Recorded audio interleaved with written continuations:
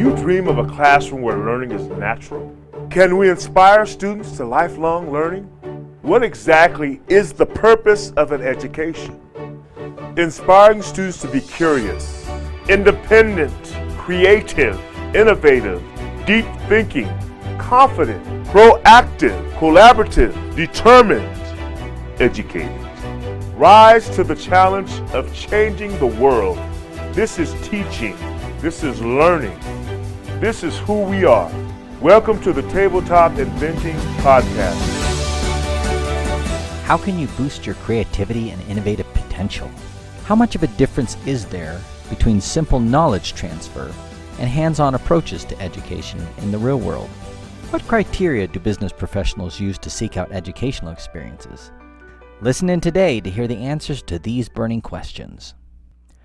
My guest today is Justin Lukasavige. Justin is an entrepreneur and internet marketing consultant. We asked Justin to discuss the entrepreneur's view of education, and some of his answers may surprise you. Hey, Innovation Nation. We want to recognize your excitement about the Tabletop Inventing Podcast.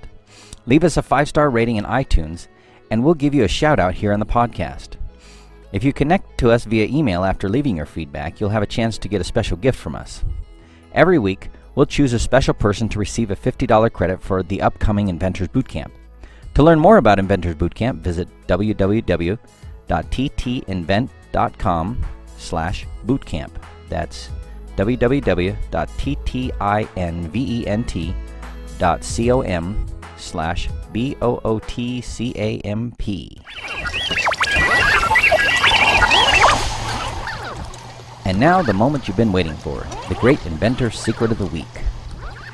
I know that many of you are interested in tabletop inventing because you want to learn how to become a great inventor. And so we've decided to add a little section here every week to help you understand that inventing is not a mysterious process. Inventing is actually something that most people can do. There are lots of very doable things that you can learn to become a great inventor. So here's this week's secret. One of the greatest enemies of innovation is stuck thinking.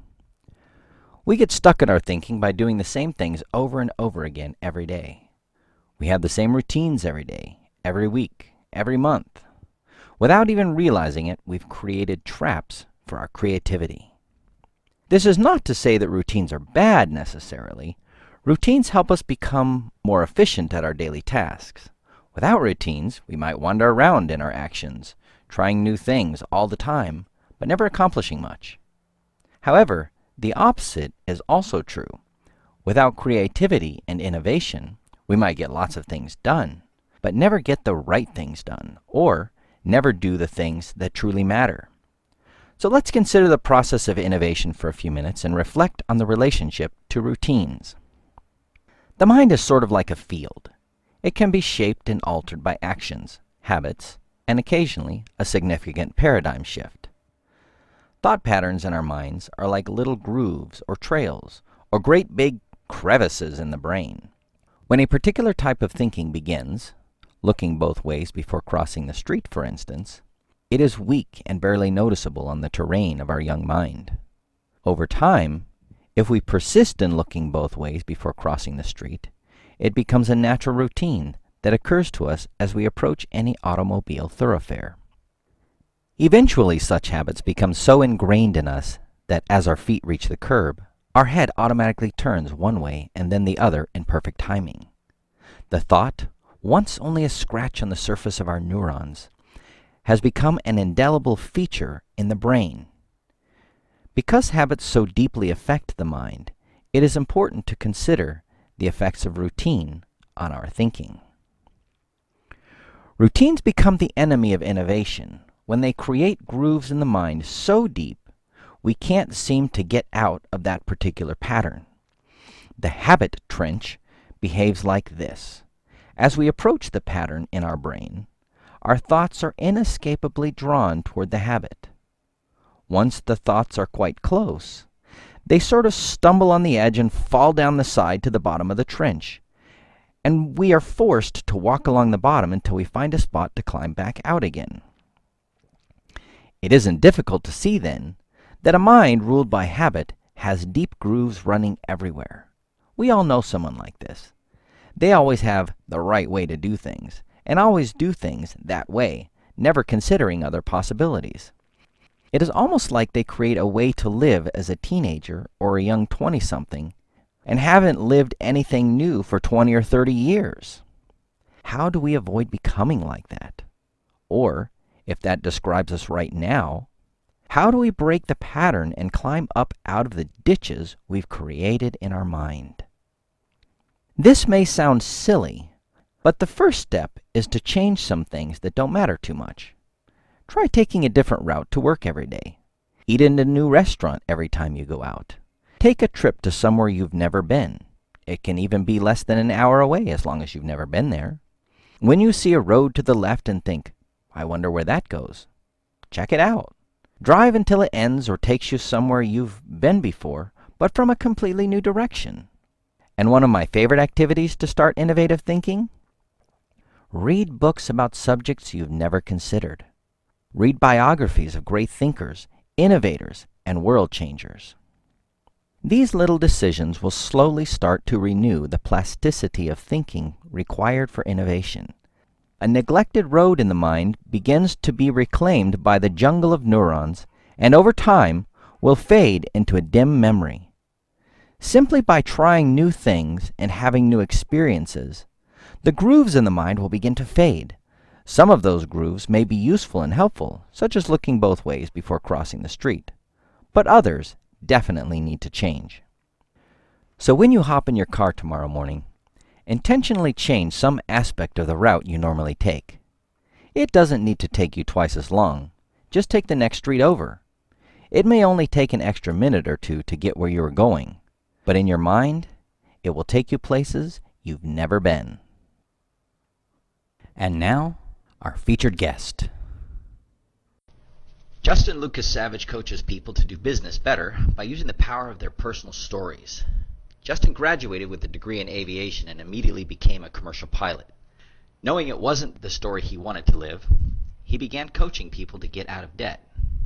He grew his business so quickly, with the help of coaches and mentors, that other business owners took notice and asked for advice on doing the same. Justin is currently working with a handful of startups and nonprofits in marketing. So, Justin, tell us a little bit about what you do. Well, to build off of that bio a little bit, I still continue to work and do some consulting and marketing and operations, and I mainly work with a couple of startups right now that I'm really close with, and the main one is a software company, and I manage the product iteration cycle for them. So as it relates to building the software, I look at it from a business perspective and figure out what to build and when it should release. So that's kind of a mouthful. People in education may or may not be able to completely digest that, but we'll just take that for what it is. As educators, we're very interested in the perspective of the industry that's receiving the end product, namely the students that are graduating from schools. So what is your perspective on the state of the union in education, so to speak? You know, I think that varies a lot depending on who you're going to ask and whether or not they have kids and really down to their school district. And this is something my wife and I continually ask ourselves every single year is the path we've chosen for our kids, the current path we're on, is it the right one? Because there's a lot of options out there. And we happen to be in a very small town where we know a lot of the teachers and the school system and the principal really well. If you were to ask me, I guess on a large scale, what is the state of the school system? I'd say it's suffering in a lot of ways.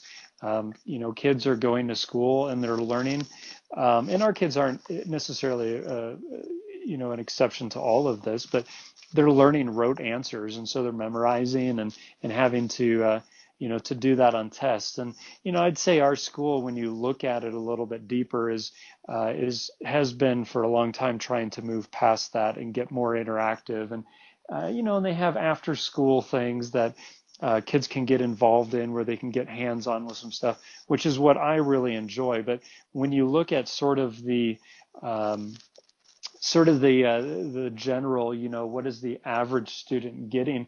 I'd say that probably not exactly what they're needing. Well, you're not the only person that ever says that when we ask that question. So tell us a little bit about your family and how many kids you have in school, and just give us a picture of that. Yeah, my wife and I have three girls.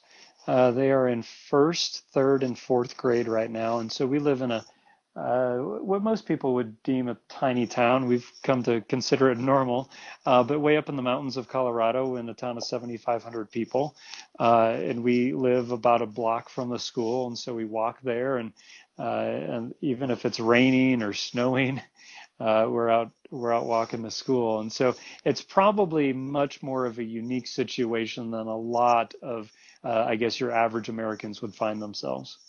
So thinking about your own kids, this is the internet age, and we can go to Wikipedia or Google or Bing, and we can type in a question, and it will spit back some sort of an answer, which will make us look pretty smart if we were able to just spit that same answer back out.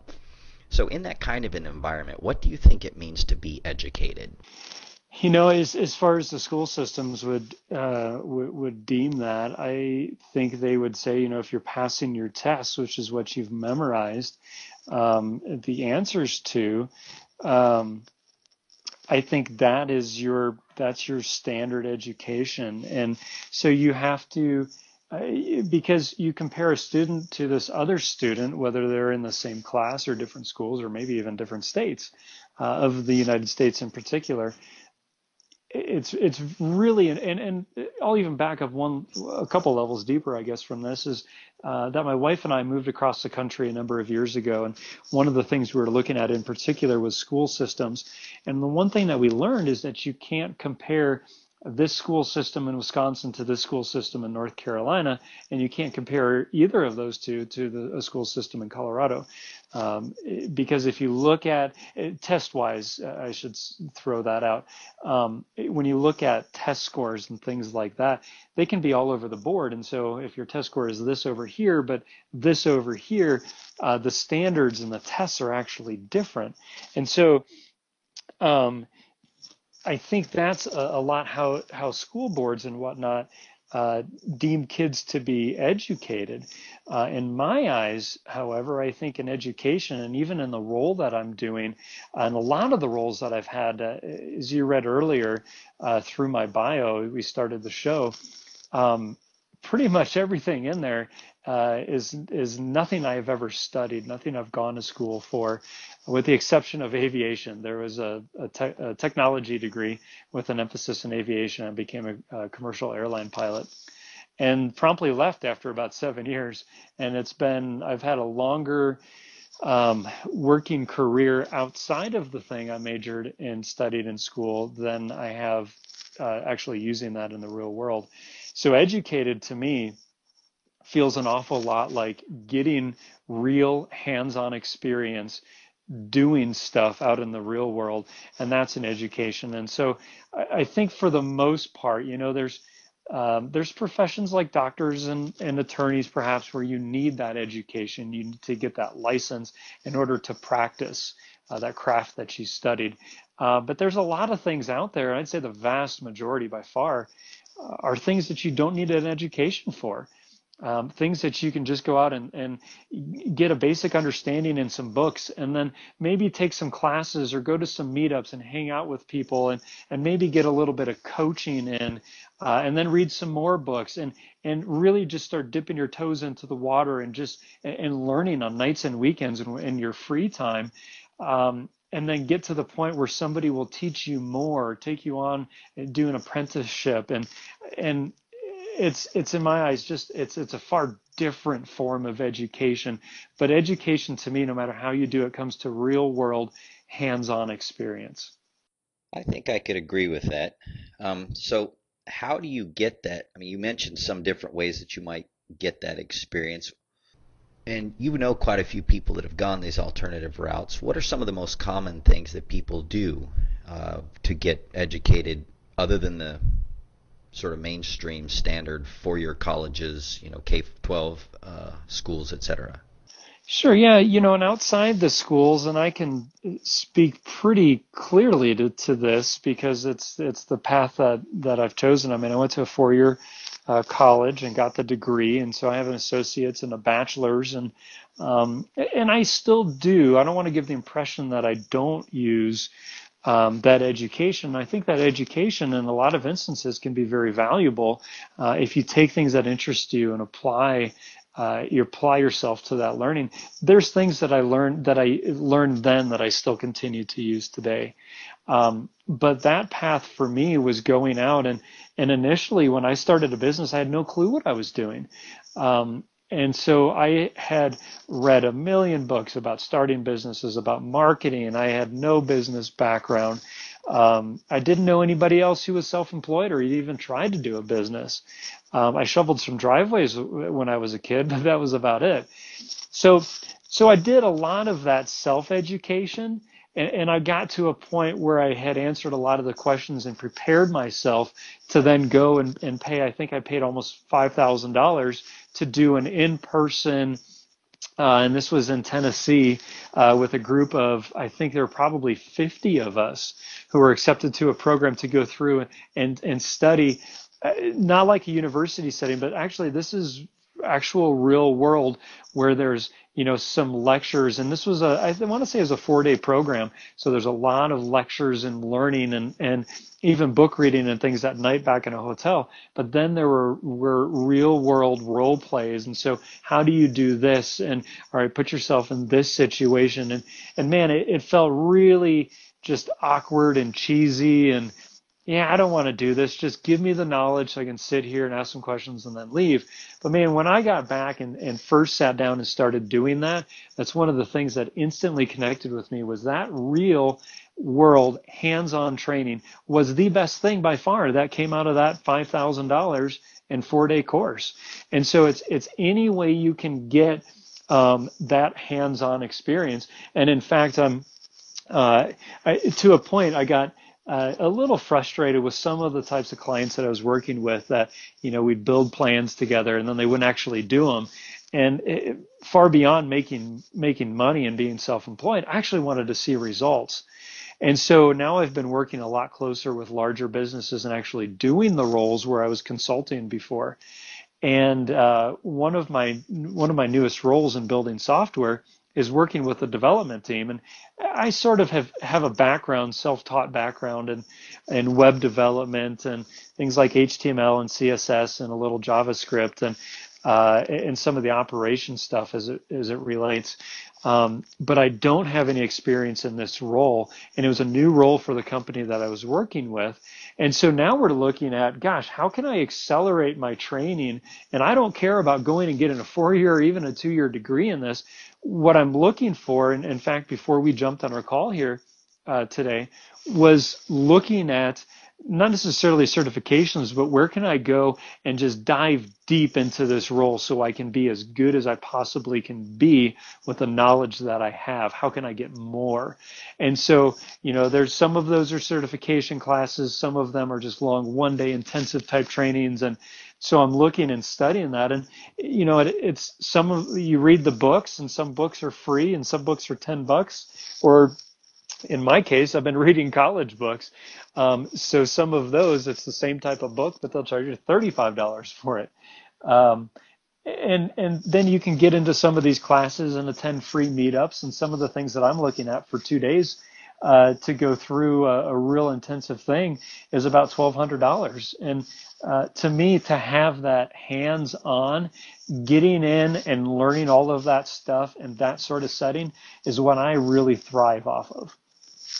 So listening to all of that, it occurs to me that you spend a lot of time pushing into the content in some sort of a practical way, but that you also spend time reading in the theory, maybe going to classes, getting some trainings. What percentage of effort do you think goes into the theory, and what percentage of effort do you think goes into the practice for learning that? Oh, I'd say the majority, and I'm fortunate enough to be in a position where, I'm actually doing the work. So it's hands-on learning. And so that's basically all day, every day, learning as I go. But also sprinkled throughout the day is reading articles and different blog posts. And at night, I'm a voracious reader. And so I read every single night and a lot of mornings as well. And so I'm going through those textbooks, as I mentioned. So, um, you know, I would say that a lot of the books and knowledge gained through that sort of experience probably fall into the theoretical parts of it versus the hands-on actually doing it. But in what I'm actually going through right now, it's interesting because I can read about, oh, we have, and we, so when in software development, there's systems and things that we have set in place, and so we're following a process called agile software development or project management. And so there's specific meetings and things that you lead teams through. And so I can go in and learn about what's the most ideal way to lead the meeting that I'm having tomorrow, the same one that we do every 2 weeks. And I can read different takes and opinions on that the day before, and then go into a meeting with a fresh perspective on it. So it's getting that theory, but then almost instantly being able to apply it is extremely beneficial. All right, so I don't know if you're quantitative or not. So in my mind, I'm sitting here trying to do a calculation. Well, is that like 50%? Is that like 80% application? Yeah, it's probably at least 80% application. Well, we could take off down that trail. I think I'm going to leave that rabbit trail alone. How about we get to the heart of what we ask in this podcast? Our favorite question, the one we're always waiting for someone to answer, is what is the purpose of an education? In my eyes, which is probably the only way I can answer that, the purpose of an education is to be more knowledgeable in something that you're interested in. And then because at some point you want to apply that knowledge to a particular task. If and we'll kind of take this out of the work setting even, if I want to, I haul a lot of firewood. So, and we're kind of in that season here in the fall as we talk. And so on weekends, I've been hauling a lot of firewood. And when I started doing that many years ago, past helping my dad as I was growing up, it was, well, how do I, anybody can, if somebody shows you how to start a chainsaw, that's great, but it's the education piece. Like, how do I do this and how can I be most effective at doing that so that I can apply it? Not so I can just learn the theory, but what is it? How can I use this? And now there are some people, which is really interesting, that just want to know theories. And I put some people like possibly history majors in this. They just want to know and gain knowledge. And I think it's really interesting because there's there's definitely a lot of knowledge to be gained, but there's a lot of things that are interesting about that.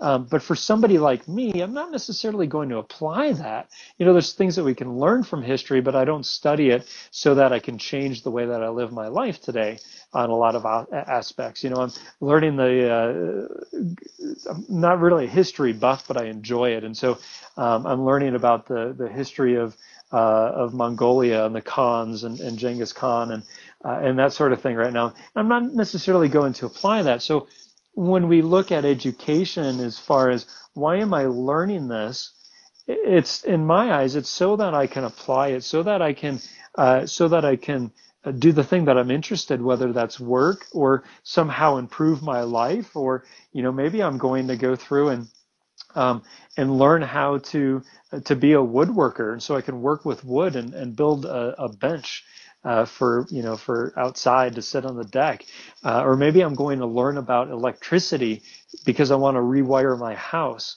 and so I think there's a lot of this application, but I think that's really what education comes down to, is we're not learning just to fill our heads with knowledge. We're learning because we want to ultimately do something. So I always get lots of different answers to that question, and I don't think there's a wrong answer to that question. I think what the purpose of an education is depends on the person you ask. But we always try to follow that up with the next question is, so if the purpose of an education is to prepare you in some meaningful way for the things that you want to do. If we pull that back into the school system, so I'm going to ask you to turn your hat back around here, how do you think we can implement that purpose in a meaningful way? Oh, and that's an easy answer for me, and that's to have things that are very hands-on, and so that go beyond the theoretical. Just memorize this sort of thing to understanding why that is the way that it is. Parts of geometry, to me, if I think back to high school even, are sort of like that. There's a lot of theories and proofs that you have to do, but then there's this whole other side of, and I'm not interested in that at all, just the way my mind works. There's a whole nother side to geometry where you can go in and actually be very hands-on and play with that stuff, and it goes beyond the theory. And I think that's the way that that students should be learning, that anybody should be learning, and that student or that school should be teaching is. I think there's, as I mentioned before, a very real benefit to the theory, but there's an even stronger benefit to the hands-on, real world. How can I build things and understand the world around me? Because that's how we learn when we're babies. We have to be hands-on, and babies put things in their mouths, and that's as big sensory part of how they take in this input. And so it's to me, with schools, I believe that they should be doing more of what I mentioned earlier, and our school has these after-school programs where we have volunteers in that extent that come in and do things with Legos and run computer programs and that sort of thing. It's learning and putting pieces together and connecting. It's connecting art to math. And in a way that, kids never thought they went together before, but they most certainly go together. And so it's those hands-on things that I think are extremely valuable and should be emphasized more in schools. So thank you, Justin, for giving us some views on education. And why don't you tell us how to get in touch with you, and we'll wrap this up. People can reach me through coachradio.tv. I hang out there, and you'll find links to all of my social media stuff. If you want to go over there and connect, I'd be happy to. Excellent. Thank you, Justin. My pleasure. Thanks for having me. Have you been enjoying the Tabletop Inventing podcast? Have comments or questions you'd like us to address? Contact us, and we'll think through the comments and answer your questions here in the podcast. And be sure to let us know if you'd like a shout-out or to remain anonymous. You can share your comments and questions at www.ttinvent.com/podcast or by emailing us at podcast@ttinvent.com. Let's discuss your thoughts and questions. Join us again next time when we will again seek to answer the question, what is the purpose of an education? And as educators, how do we awaken the inventor in each of our students?